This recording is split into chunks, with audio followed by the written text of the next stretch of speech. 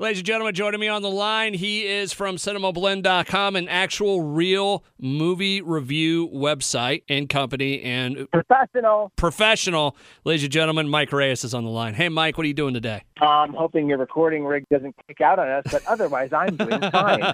How are you? Good. For those of you who may not know what or get that part of the joke, last week we tried 3 times to record an update to the podcast last week, and the computer I was using, for whatever reason, it was like, F you.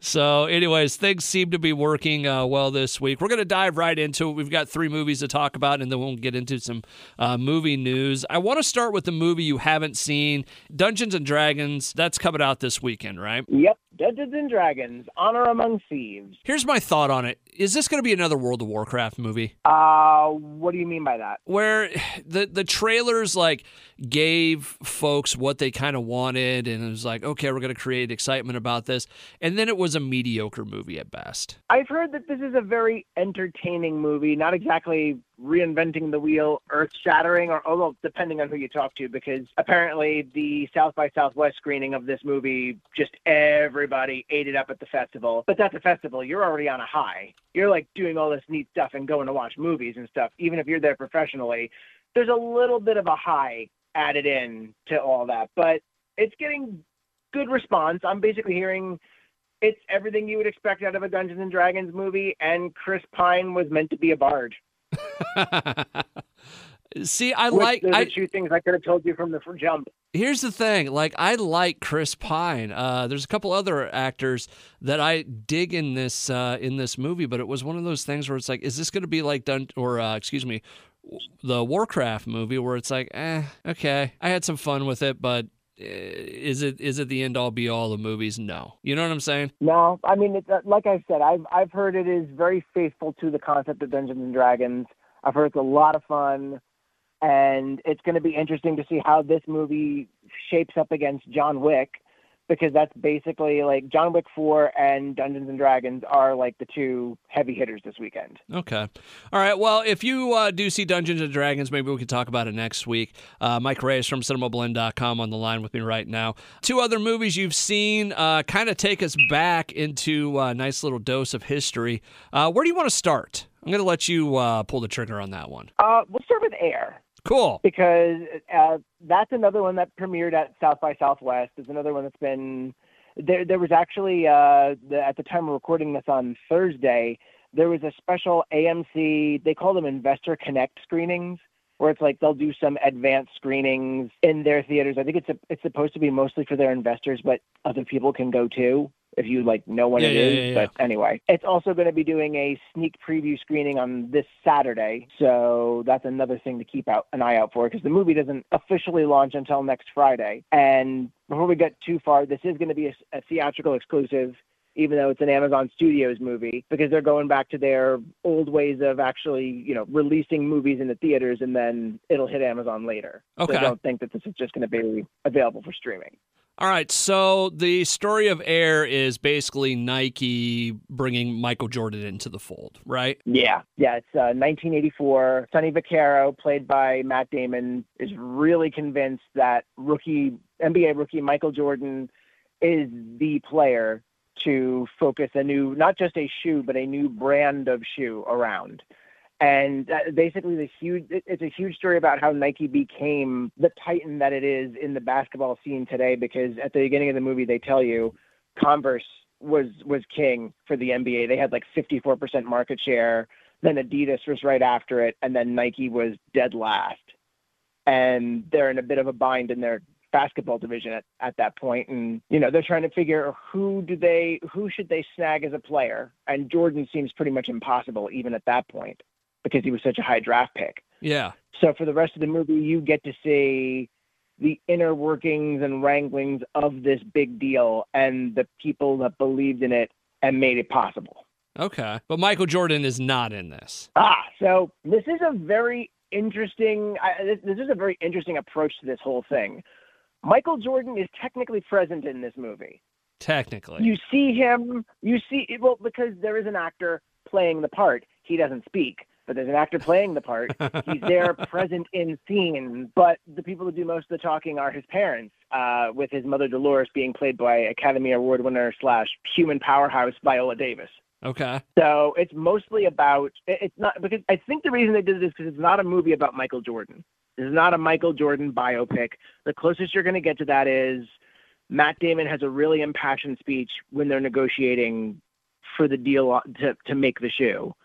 And there's like basically a montage of Jordan's future from that point. Like you see him going to play golf, the report of his father being murdered, him playing for the Bulls. Like he might even say one or two lines. He may say one or two lines in certain scenes because I think he makes some, but it's not, he's not a driving presence in the action, although his legacy is obviously the centerpiece. Yeah. No, I get you. Okay, so is it any good? It's good. I mean, this is pretty solid, straightforward straightforward history movie. And you've got Ben Affleck directing Matt Damon for the first time. You've got them sharing scenes for the first time since The Last Duel. They didn't write the movie together, but because they did write on Last Duel together as well as have select scenes together. But there's more interaction between the two of them here. The cast is amazing because, again, you've got Matt Damon, Ben Affleck, Viola Davis, Jason Bateman, Chris Messina, Chris Tucker. Like, you've got this really amazing lineup of talent playing the people that were all involved. Well, Marlon Wayans is in there too, that played their part in sort of guiding the journey. And two things that I definitely have to mention are, one, I like that Ben Affleck allows himself to sort of be the dork in this movie because he's playing the Nike CEO. He's like Phil Knight. Yeah. He's playing Phil Knight. And he's just such a goober in this. There's like the one scene you see in the trailer where they've decided on the Air Jordan name and he's like, I don't know, maybe it'll grow on me. And like he has a running gag about inspiring people with Zen sort of meditation. Okay. And various other people just kind of being tired of that. Matt Damon and Chris Messina get some of the hugest laughs in this movie because of the humor that's present. Chris Messina is playing David Falk, who is Michael Jordan's agent. And then they're talking about he's trying to set up a meeting to meet Michael Jordan, talk about the shoe. And there's all these different, it just automatically takes a left turn into wonderful off-color humor that just leads to some great moments of profanity and fantastic, like it livens things up instead of just staying a all the way a standard biopic. It's pretty much that way 75% of the time, but then you've got this nice 25% of little jokes and little moments that really like brighten it up. And it's ultimately about the consequence of risk. It's not about building Michael Jordan as a legacy. It's about people believing in him so early on that they risked this huge deal that could have lost people's jobs and ultimately in a positive way set precedent for players to get more money from being the sort of cultural figures that they are. I mean, they mentioned in the title cards at the end that Sonny Vaccaro eventually went on to fight for the NCAA and getting players paid for their likenesses there. Okay. So but definitely. I didn't know which way you wanted. You juked there, and I kind of just went you blew by me with the ball, Mike Reyes. That's what happened. I'm sorry. I thought you were setting me up there. Yeah, no, there was nothing there. Yeah, but it's good. It's definitely good. It's obviously, if you like sports, if you like basketball, good. If you like history movies, it's going to be good. It's nice, solid work, and I enjoyed it. I also enjoy, again, it went to theaters. Mike Reyes from CinemaBlend.com on the line with me right now as we talk about movies. So Air is a good one if you're into sports and all that kind of stuff. This will be a good one for you this weekend. The other one coming out, Tetris, which just looks... Wait. What? Air is going to be in theaters this weekend as a sneak preview. Air will be opening in theaters on April 5th. Oh, whatever. Okay. You got to save room for Mario, man. So it's like that this week, huh? I'm sorry. I'm sorry if I wanted to get it right. So that way our listeners don't show up to the theater on Saturday at 12 p.m. thinking they're going to go see Air. and then they're just going to have to go see John Wick 4 again, which they totally should. I was talking to my wife last night, and I'm like, I may have to go see John Wick this weekend because she's not into John Wick at all. That may be a late night. Sorry to hear that. Yeah, Friday or Saturday night thing. I may go check that out. So pace yourself accordingly, because don't forget that's almost 3 hours. I saw the last John Wick at like the middle of the night. I got a burr at my ass at one point. I'm like, I'm gonna go see John Wick, and I just left. I can't wait to hear what you think, because it's the best one. Mike Reyes from cinemablend.com. Movie professional on the line with me right now. The other movie I'm right.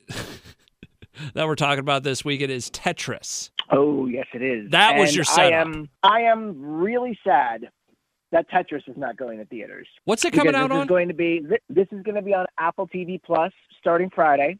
So you'll be able to stream this. And I really would have loved to seen this on a big screen, because out of the two 1980s cultural biopics that are coming out around this time, I think Tetris is the superior one. That's even with me being a huge fan of Ben Affleck as a director, and I really did enjoy Air. Tetris is about as damn close as we're going to come to an actual Tetris movie. And the reason I say that is because the story is about businessman Hank Rogers, played by Taron Egerton, who basically was one of several parties that were told that they were licensed certain rights to the release of Tetris outside of Russia. There was a huge misunderstanding. And from what I read in the historical synopsis, I think there was about up to 12 different parties who thought they had everything from computer rights to console rights to arcade rights. Okay. This movie picks up with Hank Rogers trying to get the handheld rights, because he was friends with someone at Nintendo, and he was introduced to this little gadget called the Game Boy. And Nintendo wanted a game to sell with the Game Boy. And Tetris was the game that he really wanted to throw in there. And again, this is another story of a guy believes in something so much that he's willing to risk everything. Like, according to the way it plays out in the movie, he puts his house up as collateral. He gets horrible terms from the bank, because he had already done, the movie opens with Hank Rogers pitching a bank to get another loan for Tetris. And he has not had the best luck when it comes to previous ideas. He still has other outstanding loans. So he gets put over a barrel, but agrees because he thinks that this thing has potential. Okay. And that leads to a gigantic flustercluck that just sees so many different people wanting that pie, because they see the money, some see the collapse of the Soviet Union coming and want to position themselves to be on the right end of this. It is 2 hours that hits the ground running and never stops. This movie never runs out of energy. It never peters out. There is a car chase towards the end of this movie that throws in 8-bit effects. Like, it cuts to like a top-down, like Spy Hunter, where you're watching your car and you're moving it. Real cars crash in the real world, and then like 8-bit graphics like flash on them. Like, it's this really cool, really energetic sequence that comes after a constant stream of interest and activity. Because again, this is, I never thought the fate of Tetris would be something that'd be so captivating and so humanly presented. And like, I'm a huge Tetris fan. The fact that you could watch this movie and very easily think about how Tetris really is a metaphor for life. Pieces, you have to make do with the pieces you're given. You're gonna come up with against some obstacles. You're gonna have to come up with new plans. Like, this is literally the closest you could get to making a Tetris movie before becoming ridiculous, unless you have a really good idea. I like it. Mike Reyes for cinemablend.com. What? It's stellar. And if I have to close out on anything, it's like, look, your movie has a Kingsman as a lead. 2 Speed Racer veterans are also in here. And then a Bond henchman is also in here. If that wasn't enough to goose the pot for me, I don't know what is. Also, there's a lot of 8-bit transitions and like video game nods throughout that are just, it's lively. It brightens up what biopics can be, especially because it's Tetris. I think the movie would have suffered if it didn't lean into that, but it leans into the fact that we're talking about a video game. So we're going to use video game graphics to lay out some of the history. No, it sounds cool. And that's probably, yeah.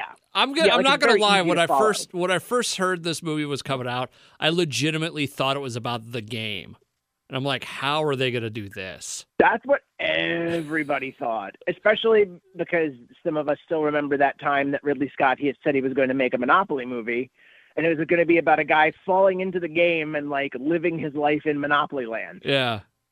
So, no, this looks so much better. So, Mike Rice from cinemablend.com on the line with me right now. We'll have the information about this over at the website.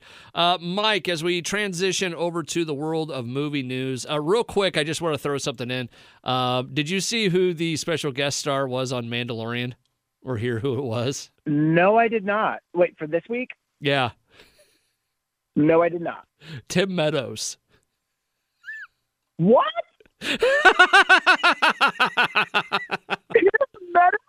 Yeah. As who? He's just like I don't know if he's like a character from the Clone Wars. They've got a couple characters from like Clone Wars and Rebels in it.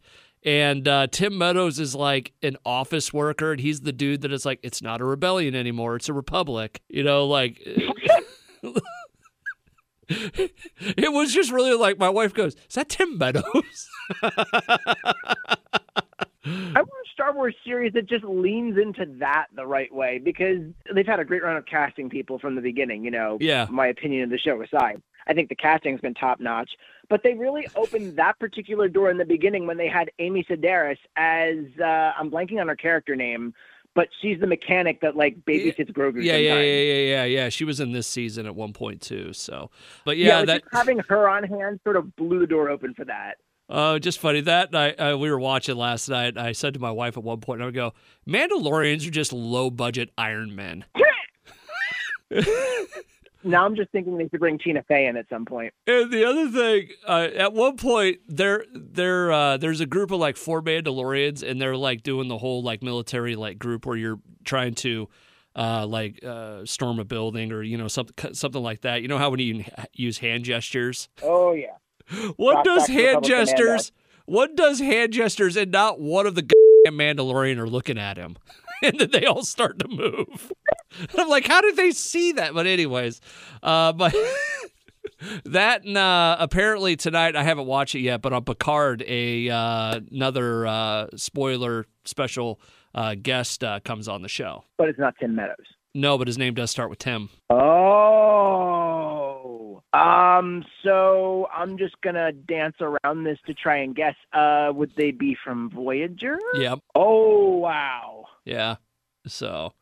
Bring back Voyager. Do a Legacy sequel to Voyager. Damn it. I think they're setting up to do more in this world. That like the Picard part of it might be done, but they're going to do more because the Titan crew would be a lot of fun. And you saw how they did that in Discovery where they brought in Pike and they did, it turned into its own series. I think Titan's going to do the same thing. I know that they've brought her into Prodigy, but I want to see live action Janeway. She's been live action Admiral Janeway. She's been name dropped a lot in it too, by the way. Name dropping's cool and everything, but I want to see Kate Mulgrew get back into action. Like, maybe you bring in Kate Mulgrew, maybe you bring in Tim Meadows, and we start looking at like Starfleet headquarters bureaucracy in like an amusing sort of way. But every now and then, serious stuff breaks out. I still think Lower Decks is the best Star Trek out there right now. I wouldn't be surprised. Just watching that and just seeing just watching the mix of humor, but also serious nods and serious events to things in Star Trek canon. Like, I still love that First Contact part. Oh yeah, that's so much fun. And the way they've expanded the world this season on Picard has been pretty fun. But anyways, that's neither here nor there. Mike Reyes from cinemablend.com on the line with me right now. So the big kind of story out there that's been kind of simmering for the last week or so, it was pretty much, it was Saturday or Sunday that this came out originally, right? Saturday, yeah. Okay. You're talking about Jonathan Majors, right? Yes. So Jonathan Majors arrested on Saturday, assault charges. right? Right. He was charged with, he was charged with, accused of apparently strangling and, among other things, his girlfriend. The story takes a number of turns, but the interesting thing, and when I say interesting, I don't mean it in a good way. It was just interesting how this stuff started coming out. But there were a lot of stories from like Saturday through earlier in the week where people weren't surprised about these charges, we'll say. Is that a good way to say it? Yeah, there was quite a couple. There were a couple stories that came out pretty much the night of, people that had worked within the community and had, I think in some cases, worked with Jonathan Majors, saying that his behavior was nothing new.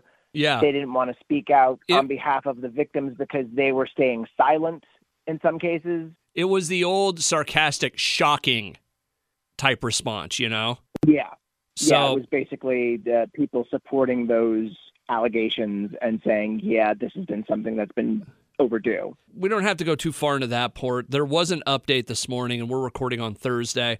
What was the update earlier today? So the update was that Jonathan Majors' lawyer released text messages from the victim in question that basically said she didn't want him to be arrested, that he was arrested due to protocol, and she had told them she told authorities that she was not trying to press charges and that the strangulation claim should be removed. And she was even saying things like, call me when you're out, I love you. I told them it was my fault for trying to grab your phone. Like, apparently she was admitting fault in these texts. And that's basically where we are right now. It's a messy situation. It is. And to a certain extent, it has to be in order to pursue due diligence. Yeah. But at the same time, obviously, we're going to have to wait and see what happens and ultimately wait for the justice process to move in its own fashion. The only thing, and this is where I'll leave it, at least with what I want to say. One, even if it comes back that there's, he doesn't go to jail or arrested or charges or whatever, right? This is always going to be in the background of people's minds. Like, you don't really shake something like this. You know what I'm saying? Court of public opinion. Yeah, the court of public opinion. Exactly. The court of public opinion is something very different from court of legal law. And you don't even have to look at serious allegations like this to learn that. I mean, look at the old standby of Richard Gere in a gerbil story. Yeah. The other thing about this is that this many stories that came out, it kind of goes back to the thing of where there's smoke, there's fire usually. So I don't know what the exact truth is, but there was enough stories that all of a sudden came out that it's like, okay, something is going on here. It may not be exactly what we see, through the tabloids and through the news and all that, but it feels like something is going on here. Right. And not to mention, if Jonathan Majors is exonerated on this, not only would the court of public opinion continue to hold this event or these proceedings, whatever you want to call them, not only would they hold this in their minds, but also there may be other victims that will want to pursue their own legal avenues, and that would be that would further the story along. Yeah. It's weird, and we'll have to let it play out, as you say. But just a weird. Well, you talk about a guy that everything was going right for him, and then all of a sudden everything takes a left turn. Yeah, it's as far as that sort of story is concerned, it almost felt like one of the quickest turnarounds when it came to public opinion and allegations sort of crashing. I mean, right before that, his new film, Magazine Dreams, was announced for release this December because it came out of, I think it was at Sundance, and it was just a barnstormer. Like, people were amazed by his performance. There was a lot of Oscar buzz surrounding that. And now, I mean, I'm not saying this because I'm not saying it as if to say, oh, poor Jonathan Majors. What I'm saying is it's amazing how, like you said, how on a dime everything turned. Well, I mean, think about this. Of the year, A few weeks ago, you were saying this is going to be the year of Jonathan Majors or something. It was something like that because you had Creed, you had Kang coming out, and how good he was in both those, and then all of a sudden, nope. Oh yeah, and then that's another thing that's immediately taken over social media. Is like, okay, how does Kang move forward? Does Kang move forward with Jonathan Majors in this role, or does Marvel recast him? But I mean, when Ant-Man and the Wasp and Black Panther had their own combination of problematic figures cast in both of those films, I don't really know where the line is between recasting with another actor or keeping him on the payroll. Do you think Kevin Feige kicked anything when he saw this on Saturday? I wonder if anybody did. And that's on the top of everything else Marvel is going through, especially with one of their other production executives, Victoria Alonso, being let go. Oh, I saw that. And that opened up a can of worms between, well, some people say it was because she was promoting a documentary she was part of, and the studio, it's something in her contract that she can't do that. Yeah. And then others are saying that was like the legal grounds for letting her go after being very problematic with the special effects teams and allegedly being connected to all the crunch that's been going on with CFX over at Marvel. So and the Mafia. It's I'm sorry. I just thought that sounded cool. What did you say though? I said, and the Mafia. Look, if there were mob ties with Marvel, they would be more organized than some of the stuff we've seen. Oh, good times. All right, Mike Reyes from cinemablend.com on the line with me right now. Is there anything we need to finish out with this week? Oh, there is something really cool that happened. What? Just this morning, and I am so excited about this. So Scott Pilgrim versus the World has been on deck for an anime adaptation. Oh, cool. Like they're going to go back, and the original creator, Brian O'Malley, I'm going to double check my names just in case, because I like to be professional and accurate. As you're looking like something up as we're on the show. But this is going to get cut out if you know what's right for you. I can't now. It's funny. Well, I'm looking it up because it's recent news that I want to get. I know. Yeah. Well, and I'm the guy. So, yeah, I've got 5 different screens open with different stories we talked about, just so I remember the details. So Brian Lee O'Malley, the creator of Scott Pilgrim, is also going to be part of this new adaptation. It's going to be an anime series for Netflix. And then Edgar Wright announced today he's also executive producing because he directed the film. But now he's announcing that Anna Monoguchi, who did the score for the game, might be doing the score for the anime. Oh, and the entire theatrical movie cast is coming back to voice themselves. Oh, cool. Yeah. That movie so was underrated. Chris Evans, vastly underrated. And if there's anything I can recommend to people, it's going back to watch my interview with Edgar Wright back in 2020 for the 10th anniversary, because it was just so much fun to dig into why that movie has hit with people. And the people that it did hit with, like J.J. Abrams was a huge fan, and there's like all the notes that Edgar Wright had gotten about the ending to sort of change it, and there's a lot of really fun stuff in there. But the movie has always been this underrated turning into a cult classic hit. So now you've got an anime project that's going to have everyone from Aubrey Plaza and Brie Larson to Chris Evans and Michael Cera returning. Mary Elizabeth Winstead is coming back. Like, everyone is back. Jason Schwartzman is back. Like, everyone's back playing their roles for an anime.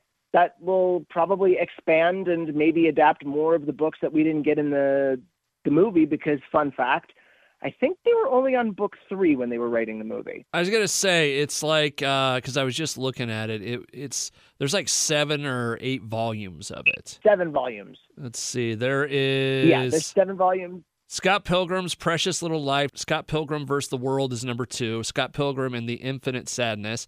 Scott Pilgrim gets it together. Scott Pilgrim vs. the Universe, and Scott Pilgrim's Finest Hour. Yeah, and I don't know if they're going to truncate books and try to do it in like a shorter amount of seasons. I don't know if they have a game plan for how many seasons they're going to go. All I know is that I love the fact that it's very rare that you not only have a creative team working on a TV adaptation of something that they've already done. It's even rare when you have the cast that did the first movie coming back. And if that's not a sign of love for the fans and for what they did with that movie, I don't know what is. And I cannot wait to watch this. Any idea when this is coming out? No.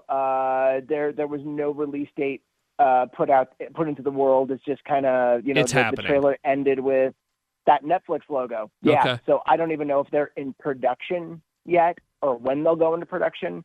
Since this is animation, it's gonna take a while. But yeah.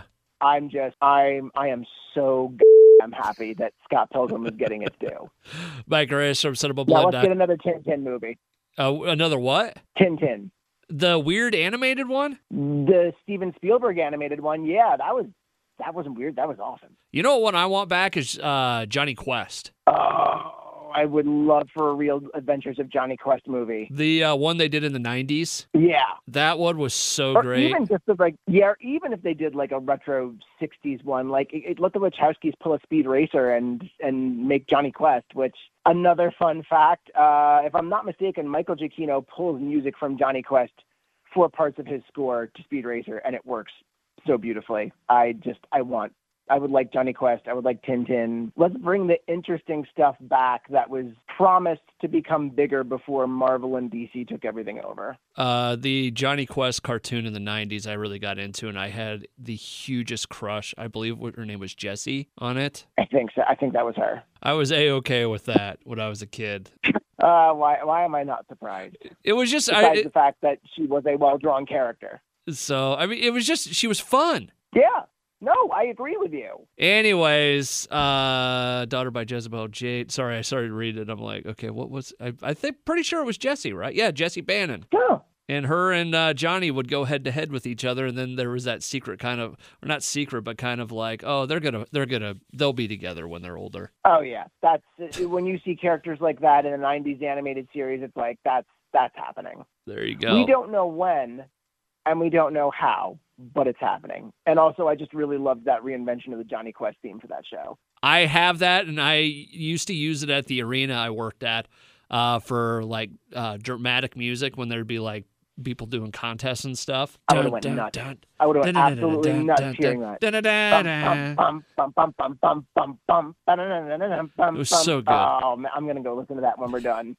Mike Reyes from CinemaBlend.com joins me every Friday on the show to talk about movies. What was that, Mike? I wish we could use that as like outro music or something, but I know it's obviously copyright, but come on, Warner Brothers.